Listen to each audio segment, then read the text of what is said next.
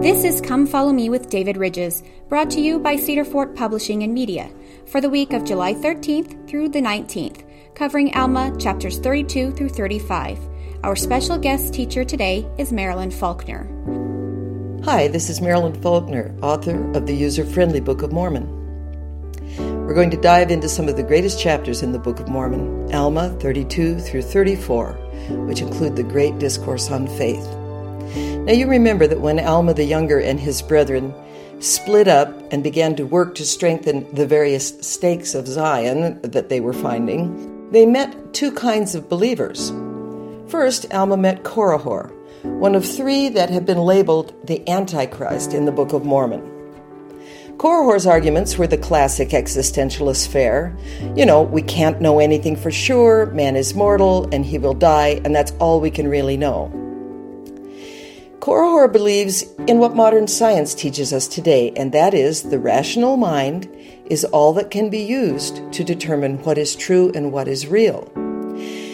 He asserts that the manifestations of the Spirit are, in his words, the effect of a frenzied mind, and that's in Alma 30, verse 16. Now, what is a frenzied mind? That's a mind that is open to things that might be outside of empirical evidence. He goes on to say that false traditions that are handed down from past generations combine with these effects of a frenzied mind, and so we can't trust these impressions. So there can be no atonement, and in his words, every man fares in this life according to the management of the creature. Alma 30 and 17 is that. And notice how when we begin to talk about the rational mind being all there is, we stop talking about a human being as a work of wonder created by God, but instead he becomes a creature. Certainly science today has taught us to view ourselves not as the creations of a divine being, but as creatures, just cousins to the monkeys. Alma's only response to these elaborate arguments is to simply testify that he knew there is a God, and then he goes on to show God's power. After Korihor repeatedly asks for it, and strikes him dumb. After Korihor has been struck dumb, he reveals something very interesting. Turns out he has a frenzied mind too, because he has received a spiritual revelation. He says that the devil actually appeared to him and told him what to say. And he goes on and then says this remarkable thing about his own personal motives. In Alma 30, verse 53, he says, I have taught his words because they were pleasing unto the carnal mind, and I taught them even until I had much success, insomuch that I verily believed that they were true. Now, with these very interesting arguments in mind, let's go into Alma's next adventure, this visit to the Zoramites. Now, these folks had something called the Rameumptom, and we talked about this, where they get up and pray. This stand only holds one person at a time, and everybody else gets to listen. Mormon tells us that Alma and his brethren are so astonished by this strange worship, they have to hold a little district meeting and figure out what to do. And in this beautiful meeting, he blesses everybody, gets them all excited about the challenge that is before him. They split up and begin preaching. And in this context, we have Alma's great sermon about faith. In this sermon, he answers both kinds of believers, the non-believer like Korihor, who has rejected all faith as the result of a frenzied mind, and also the mistaken believer who really wants to believe, but has been taught false traditions, and so he isn't sure how to find the faith he needs. Alma's answer to all of it is to use a scientific discussion of a symbolic item, and that is a seed. He compares faith to a seed. Now, faith is an abstract concept, but a seed is a real thing that can be observed scientifically. Let's think about what a seed is. According to one definition in the encyclopedia, the seed is a mature ovule comprising an embryo or miniature plant, along with food reserves, all within a protective seed coat. Now, that is a way of saying that if we compare it to our human lives, In human conceptual terms, a seed is an embryo, which we understand, and also the placenta wrapped into one thing. We have the embryo, which is the beginning of the baby, and the placenta, which is literally a bag of food that feeds the baby while it is in the womb. So what would the seed of faith be? We might say it consists of the one or two things we believe, or even just wish to believe, wrapped up in the ideas and beliefs that will strengthen and nourish that one true idea. This is a very interesting concept. True is the operative word here, because according to Alma, if we have faith in things that aren't true, they won't grow any more than a seed that is not given the nourishment it needs by its protective coating. So it must be the desire to believe, that's the seed, surrounded by actual true things in which to believe. Let's see how this might work in real life. Say you believe in God. You've had a few experiences where you think that something spoke in your heart or mind. If you've been raised in the LDS faith, you connect these experiences to the church, and so you believe that the church is quote-unquote true, or in other words, that the church is God's authorized organization on earth. And by extension, that would mean that Joseph Smith was a prophet and the Book of Mormon is God's word, just as is the Bible. And there you have a testimony. We have little children get up in church and say those very words, and that we may be observing is the seed of their testimony. But what is the foundation of that testimony? It may be just a few nebulous moments in your life when you felt something beyond yourself. Or it may have been a logical construction that you built up on the fact that the church system has worked well for your family and yourself. Or it may be moments of certainty that you've had while reading your scriptures, or moments of transcendence that you've had while in prayer. Whatever the case, at some point, unless you're quite exceptional, you may begin to doubt that testimony. You may begin to doubt those experiences. Like a house of cards, when one of the foundation pillars of your testimony falters, the whole thing can come crashing down. What do you do then? This is what Alma addresses in the chapter that we are studying now. One of the remarkable things about this chapter is how Alma switches over into scientific language that is very applicable today in order to describe a process that we would not normally consider to be scientific, but he believes that it is. He says this, "And now as I said concerning faith," and I'm in verse 26 of chapter 32 in Alma, "that it was not a perfect knowledge, even so it is with my words. You cannot know of their surety at first unto perfection any more than faith is a perfect knowledge. But behold," and here's some key words, "if you will awake and arouse your faculties, even to an experiment upon my words, and exercise a particle of faith, yea, even if you can no more than desire to believe, let this desire work in you, even until you believe in a manner that you can give place for a portion of my words. Now we will compare the word unto a seed. And if you give place that a seed may be planted in your heart, behold, if it be a true seed or a good seed, and if you do not cast it out by your unbelief, that you will resist the Spirit of the Lord, behold, it will begin to swell within your breasts. And when you feel these swelling motions, you will begin to say within yourselves, it must needs be that this is a good seed, or that the word is good, for it beginneth to enlarge my soul, it beginneth to enlighten my understanding, and it beginneth to be delicious to me. Now behold, would this not increase your faith? I say unto yea. Nevertheless, it hath not grown up to a perfect knowledge." A very interesting little wiki called Feast Upon the Word on the internet explains this conundrum in an interesting way. They say, and I quote, "It is significant that this desire to believe is a desire instead of a desire to know the truth. It's only a desire to believe," he says here. I go on. "This minimum case begins with a desire that the gospel is true. We have to start by wanting it to be so. The experiment that Alma teaches us about is no impartial experiment, Those for whom truth means only those things which we can discover through impartial analysis will find no way here to discover these truths. In their eyes, Alma begins the experiment by stacking the deck in his favor, because the experiment only begins with those who want to believe that the gospel is true.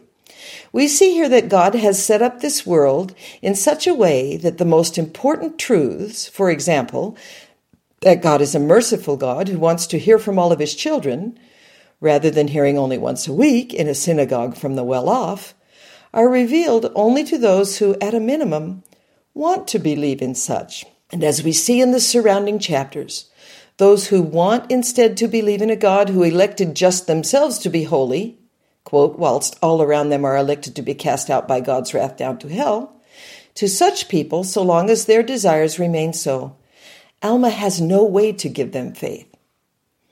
So this is a very interesting scientific experiment. The difference between science in a lab and science in your heart is not that the process is different. The process is the same. We begin with something, we observe it, we watch it, and then we make hypotheses based on that. Hypotheses, Alma says they're not perfect knowledge, but they're theories we come to based on what is actually happening. But the only way to begin the experiment, when it is an experiment in faith, is that it must be a fertile heart, a heart in which a seed can be planted. Just as if we wanted to test if a seed would grow in my garden and we put it in rocky soil and never watered it, it wouldn't grow, and we could scientifically say one of two things. Either the seed was bad or the soil was bad. And Jesus, of course, gives us a wonderful parable about that in the Bible. Alma says here, in order to do this scientific experiment in faith, faith must be planted in a fertile heart, and that fertile heart is one that wants to believe. When Korihor calls the desire to believe the effect of a frenzied mind, and certainly any thoughtful person questions that his or her conclusions, when they're colored by desire, that they be true, we sometimes question those thoughts. We say, did I think this just because I want it to be true? But God's science appears to have different rules than people's. In God's definition of knowledge, desire is tantamount. You have to want the gospel to be true and for Jesus to be the Savior. You have to be emotionally invested in truth before it will manifest itself to you. Alma isn't a bit worried by this because a principle that isn't true will not germinate. So we have a little safety precaution here. If it's not true, no matter how much you want it to be true, these next steps won't happen. It won't grow and produce what he calls swelling motions in Alma 32 and 28 that let you know that what you're wanting to believe is something that is real and true. Thus, the Zoramites on their Rameyumpton could recite a prayer filled with falsehoods, but it would have no power to move or change hearts. They wanted to believe what they were praying, but it was a dead thing. It was not an embryo filled with life waiting to burst out. So that is the mistake people make when they say that, well, if you have doubts about what you are believing, it must mean that what you are believing is not true. In other words, it must mean that the seed is bad. No, the problem with the doubts is that they have made your ground rocky and dry. There's nowhere for the seed to grow. So unless you can encourage that desire in your heart to believe, Alma teaches us, your belief in your faith can't grow. So since we're talking now about how doubt makes the ground dry and rocky, let's stop and talk about doubt for a moment, because it's not exactly doubt that is the problem. You know, philosophers and theologians have differed for centuries on whether doubt is a good thing or a bad thing. Soren Kierkegaard, the great writer of faith, said, "Every mental act is composed of doubt and belief, but it is belief that it is positive. It is belief that sustains thought and holds the world together." So here Kierkegaard may be trying to tell us that doubt is a bad thing. In other words, doubters don't have the positive impact on the world believers do. Shakespeare chimed in with this sentiment, "Our doubts are traitors and make us lose the good we oft might win by fearing to attempt." And that is certainly true. These two statements assert that if you doubt, you're doing damage to your beliefs and you aren't really getting anywhere. You are paralyzed and thus unable to act. We can think of poor Hamlet, whose words these were. But now other philosophers disagree and in fact see doubts as very important components to faith. Paul Tillich said, doubt isn't the opposite of faith, it is an element of faith. And the great Buddha himself encouraged us, doubt everything, find your own light. So what's the answer here? Is doubt a good thing or a bad thing? Well, personally, I think the answer is yes. Doubt is a good thing and it's a bad thing. Doubt can destroy a testimony, but it can also be the beginning of an unshakable one. And the symbol of the seed helps us understand how this works. I'm growing a garden right now, many of you may be, and in my garden, I come and shake up the earth. I come and I take and I till the earth, I move it around, I combine it, I add things to it, I take things away from it. But I don't leave it at that. Because if I don't put water and fertilizer and other things on that ground, my plants won't grow. However, it isn't water and fertilizer that grows the plant. It's also all of those strange, not seemingly rich things that are in the earth that combine with it. So the doubt may be the ground before we begin to add to it these other true principles. You don't need to worry if there are things in the gospel and things in the church that you doubt. You do need to worry if you don't add to those things truth and nourishing items that can help that hold and help the seed to grow. So let's just think about how that works. We know that to germinate, a seed must break open and die. Jesus said in the 12th chapter of John, "Verily, verily, I say unto you, except a corn of wheat fall into the ground and die, it abideth alone. But if it die, it bringeth forth much fruit." If you've ever watched a seed grow, you know that it breaks open for the inner seed to make contact with the nourishing items in the soil. If those two elements can't combine, then the seed can't grow. But literally, Jesus' analogy was, it's the death of the seed that causes the life of the plant. It can be a very painful thing when the beliefs that you've held since childhood are challenged and even cracked open. This can be a time when the seed dies, or when encountered by truth, it really begins to live. The difference between life and death for the seed or for the testimony is how we choose to nourish that seed when those cracks of doubt occur. Alma tells us in chapter 32 that faith can begin with nothing more than a desire to believe.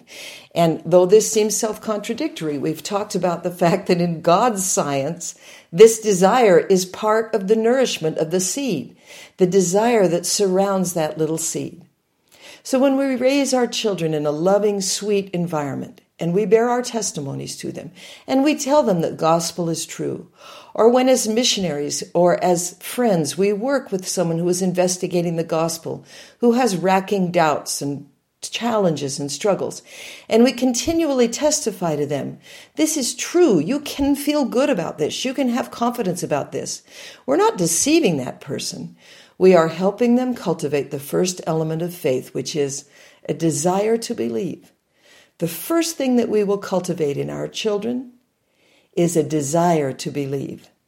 Let's not fool them into thinking that that desire to believe is perfect knowledge. Alma's perfectly clear with us. It's only the beginning.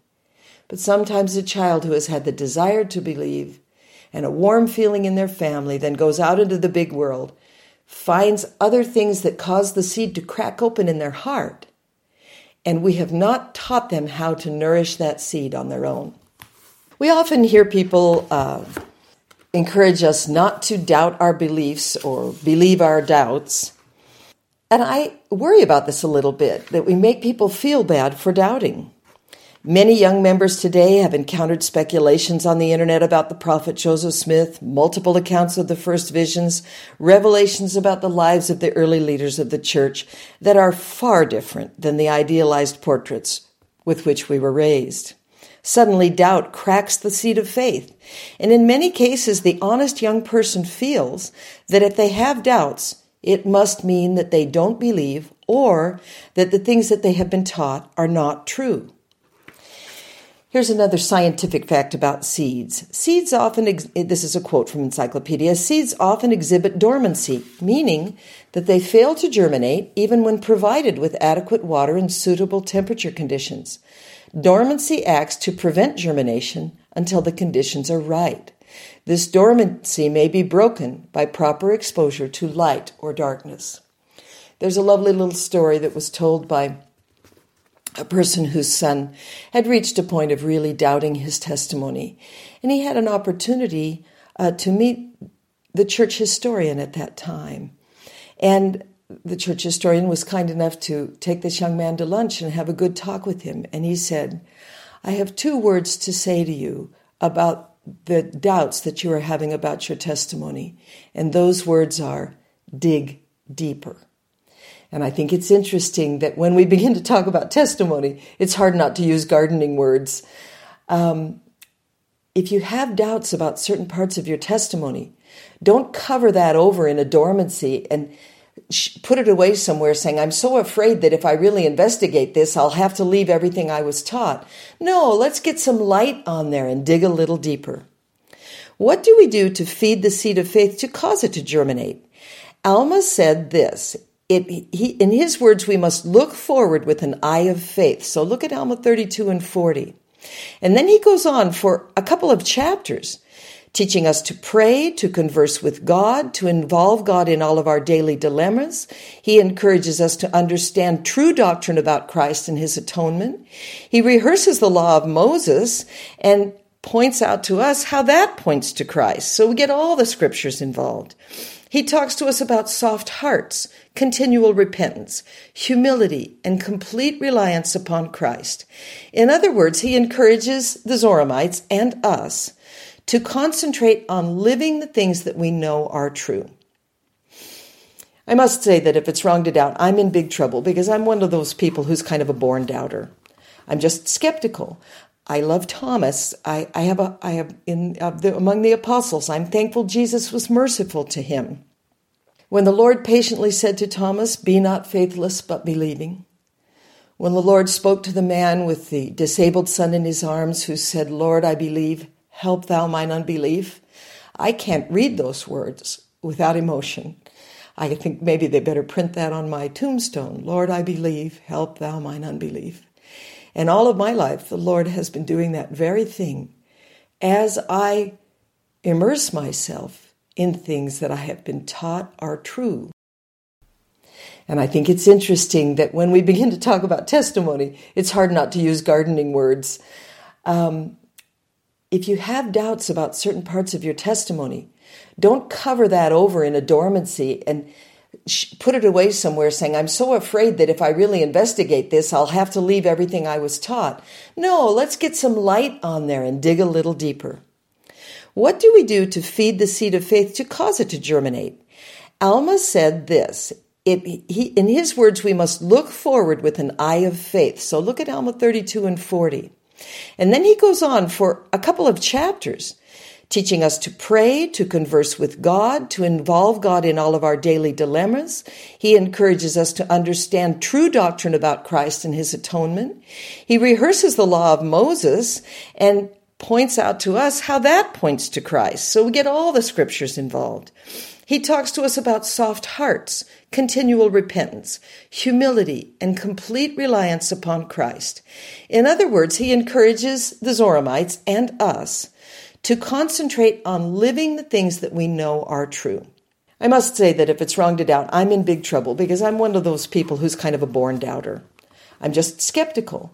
I love Thomas. Among the apostles, I'm thankful Jesus was merciful to him. When the Lord patiently said to Thomas, "Be not faithless, but believing." When the Lord spoke to the man with the disabled son in his arms who said, "Lord, I believe, help thou mine unbelief." I can't read those words without emotion.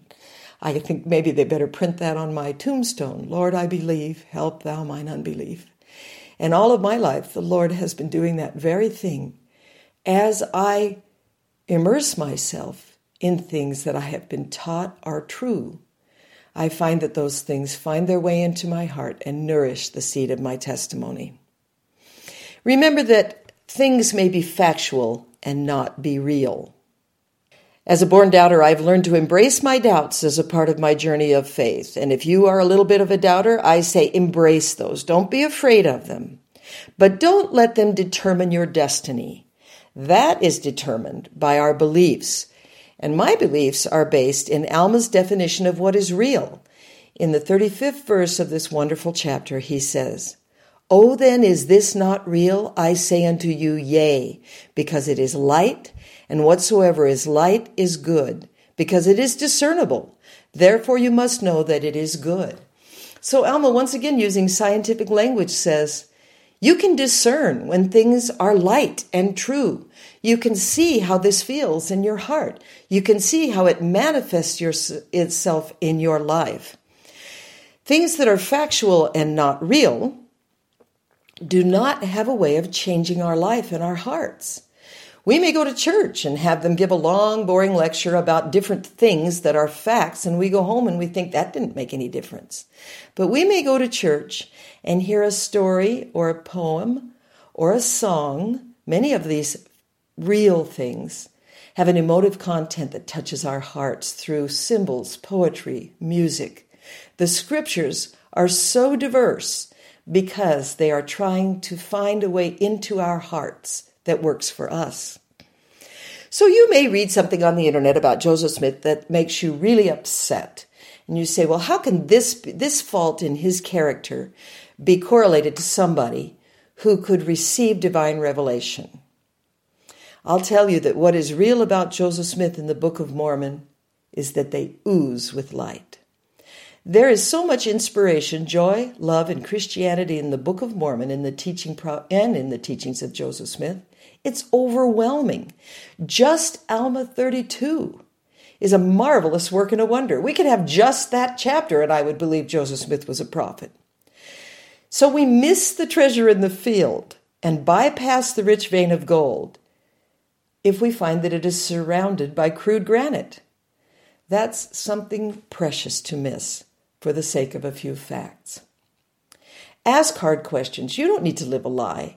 If you can't get satisfactory answers to all of your hard questions, though, keep thinking, keep praying, and keep adding good soil and light and fertilizer and water to the seed in your heart. Nourish the seed. Don't let the seed die.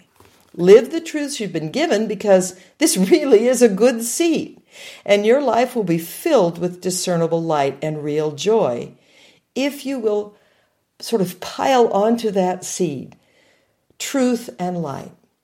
I want you to look at each day of your life and how much information you take in during the course of that day that would kill a good seed. And then I want you to ask yourself, how much time are you spending nourishing the seed of faith? We're bombarded all day long, every day, by things that would kill a really good seed.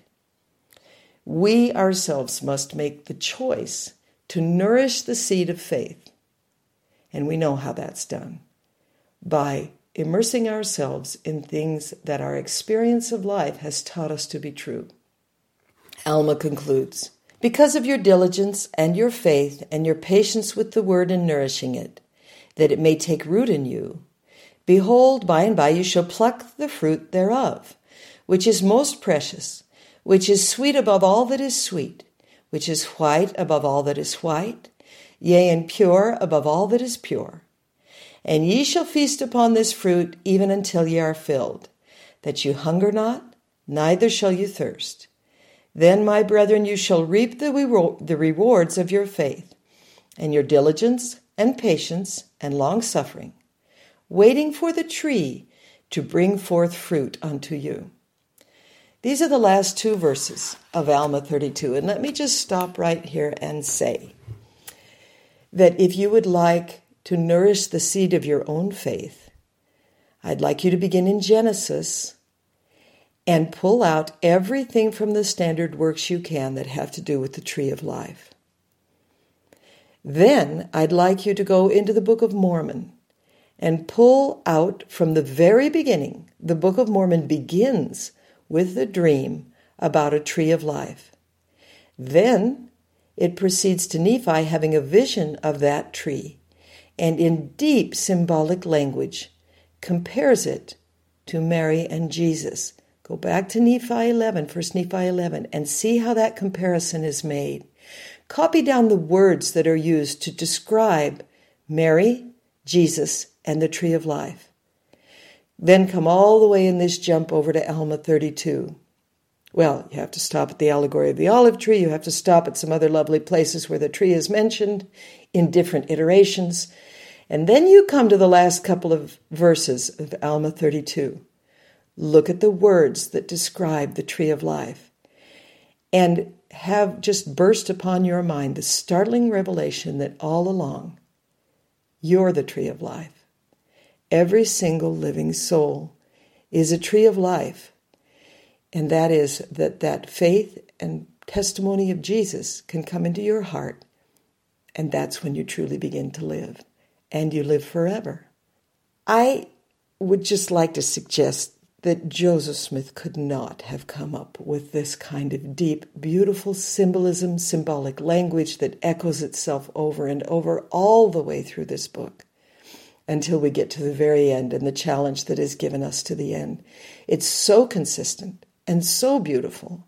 And it makes my heart pound as a student of literature, and it makes my heart pound as a student of the scriptures, and it makes my heart pound as a follower of Christ. And when I feel that swelling motion within my breast, I say with Alma, oh, is this not real? Because it is light. Rather than succumbing to our doubts, I think we need to challenge ourselves when it comes to faith. Truly ask ourselves, are we nourishing that seed that many of us were lucky enough to have planted in our hearts when we were children? As Jesus compares faith to a tiny seed that can grow into a great tree, we must think about how much we are doing to nourish our little tiny seed. Most of us spend many hours every week nourishing all the other seeds of doubt, skepticism, pessimism, and even our own despair. Yet we may feel hesitant to pour even a little water on the seed of faith, lest we look gullible or silly. But let's remember Korihor. That seed is real, and it can grow. Reading the Book of Mormon with a heart open to what God wants to teach us can help it grow. And I leave you this witness in the name of Jesus Christ. Amen. Thank you for joining us. For more Come Follow Me teaching materials, visit cedarfort.com. Use code CFPodcast to save 15% on your entire order. That's C as in Cedar and F as in Fort, podcast, for 15% off your entire order.